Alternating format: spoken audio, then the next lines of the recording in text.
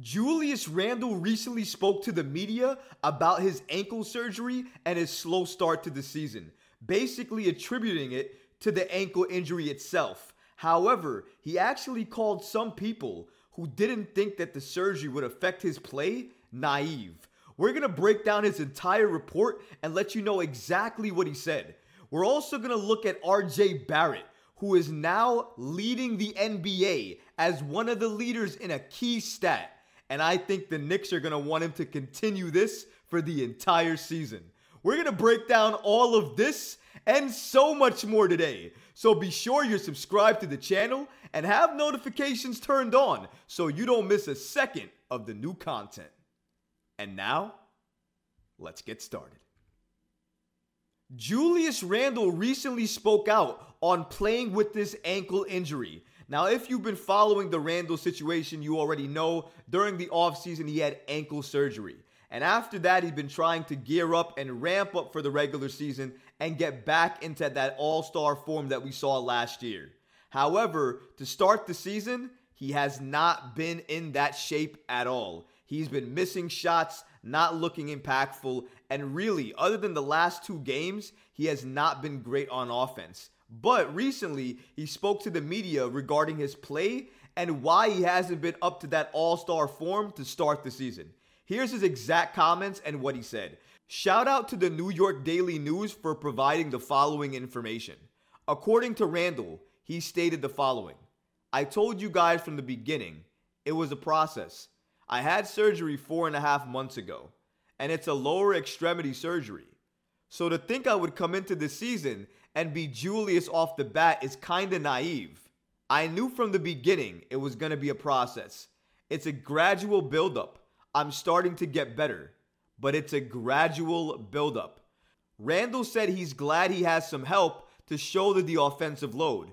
Jalen Brunson and RJ Barrett are each averaging more than 22 points on over 40% shooting from three-point range to start the season.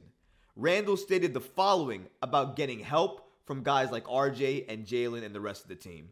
I'm just thankful for the guys like RJ, guys like Jalen. They've been able to carry the load while I get back and get healthy and start to get better. So that's why it's a team sport, and I'm just thankful for those guys. Knicks head coach Tom Thibodeau said he knew Randle was going to be limited to start the season. Thibodeau said Randle likes to adhere to a strict offseason regimen, which was interrupted by the timing of his summertime surgery. That was a very bold and blunt statement by Julius Randle, but you know what? I can't really blame him because he's been probably hearing about this ankle pain and ankle surgery from the start of the season. And then they asked him about it again after the game where he won. So of course he's going to be a little bit ticked off because he just won and you're asking him about more ankle surgery and coming back from the ankle pain and whatnot. So of course he's going to be a little bit ticked off, and I think that's why he took the blunt approach with his response. But you know what? I actually like and respect that from players because it lets everybody know exactly during that time what you're feeling and what the situation is 100%. And that's exactly what we got from Randle. The best part about that is he didn't really walk away from it like he did earlier in some other interviews where he didn't even acknowledge the fact that the ankle was an issue. He stated, at least during this particular interview, that during the beginning, he let it be known that it was going to be a process for him to get back to the player that he was last year. And you know what? Earlier on, I didn't actually understand that because I thought if you were healthy, you were healthy. You're clear. Now it's time for you to be that player, turn it up, and do what you need to do. It wasn't until Scott Perry recently spoke about this on the Hoops Genius podcast, where he said that basically Julius Randle is a rhythm player. And if he's out of rhythm or doesn't get to work on his game properly during the offseason, he might not go into the regular season with that same type of play that we're used to. And that's exactly what we're seeing. And you know what? I think to an extent he's right.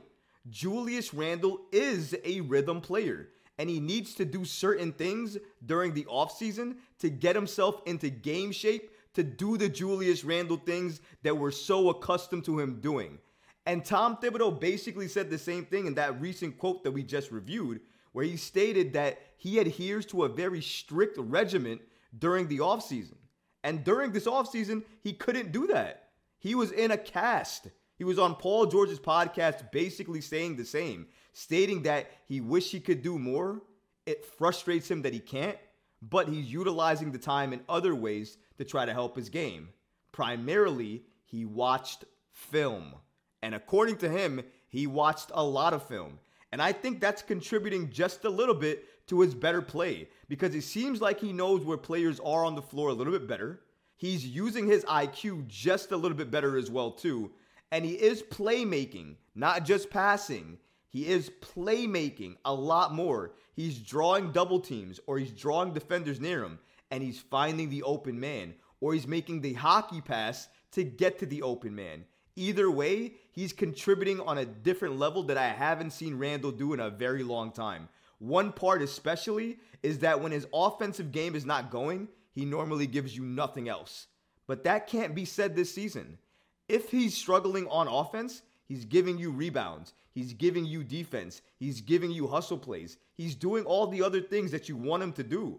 So for that, I can't knock him. He's a better Randle this year as of right now in terms of his total game than he was last year.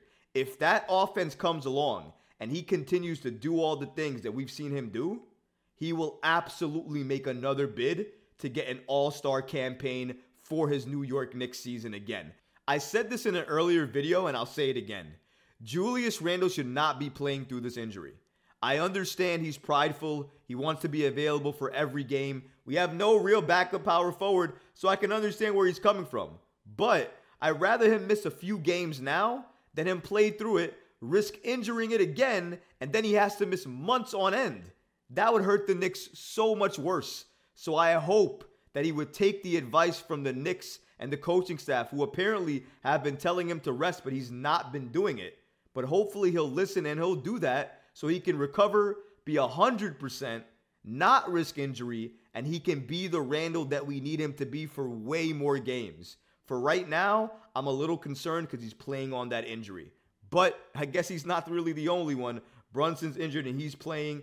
RJ Barrett is dealing with a sore knee and he's playing. They're all banged up and it's early on. That's a little bit scary as well, because if any one of them goes down, folks, we have a major problem.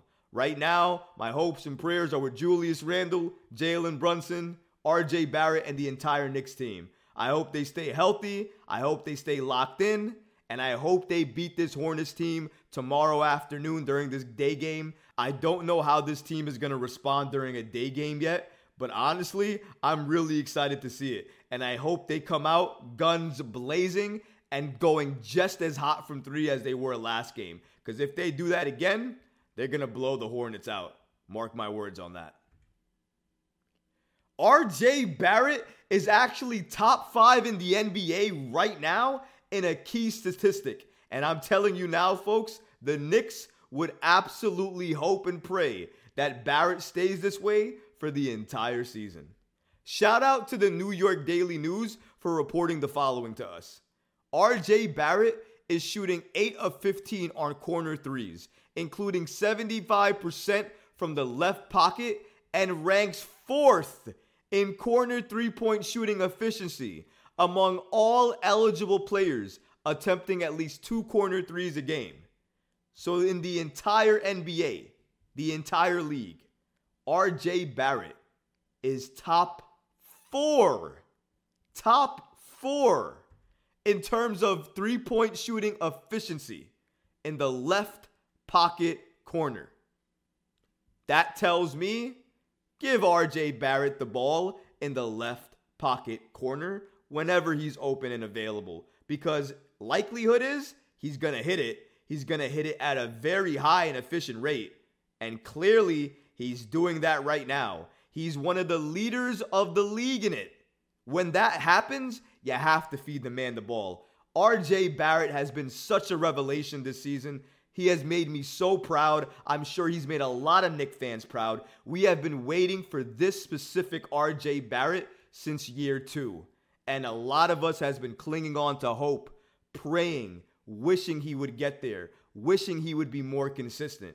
And I know it's only 8 games. He's only played 6 though. But let me say this. Each and every time he's on the floor, he's been consistent and it's looked Amazing. Very happy for RJ Barrett.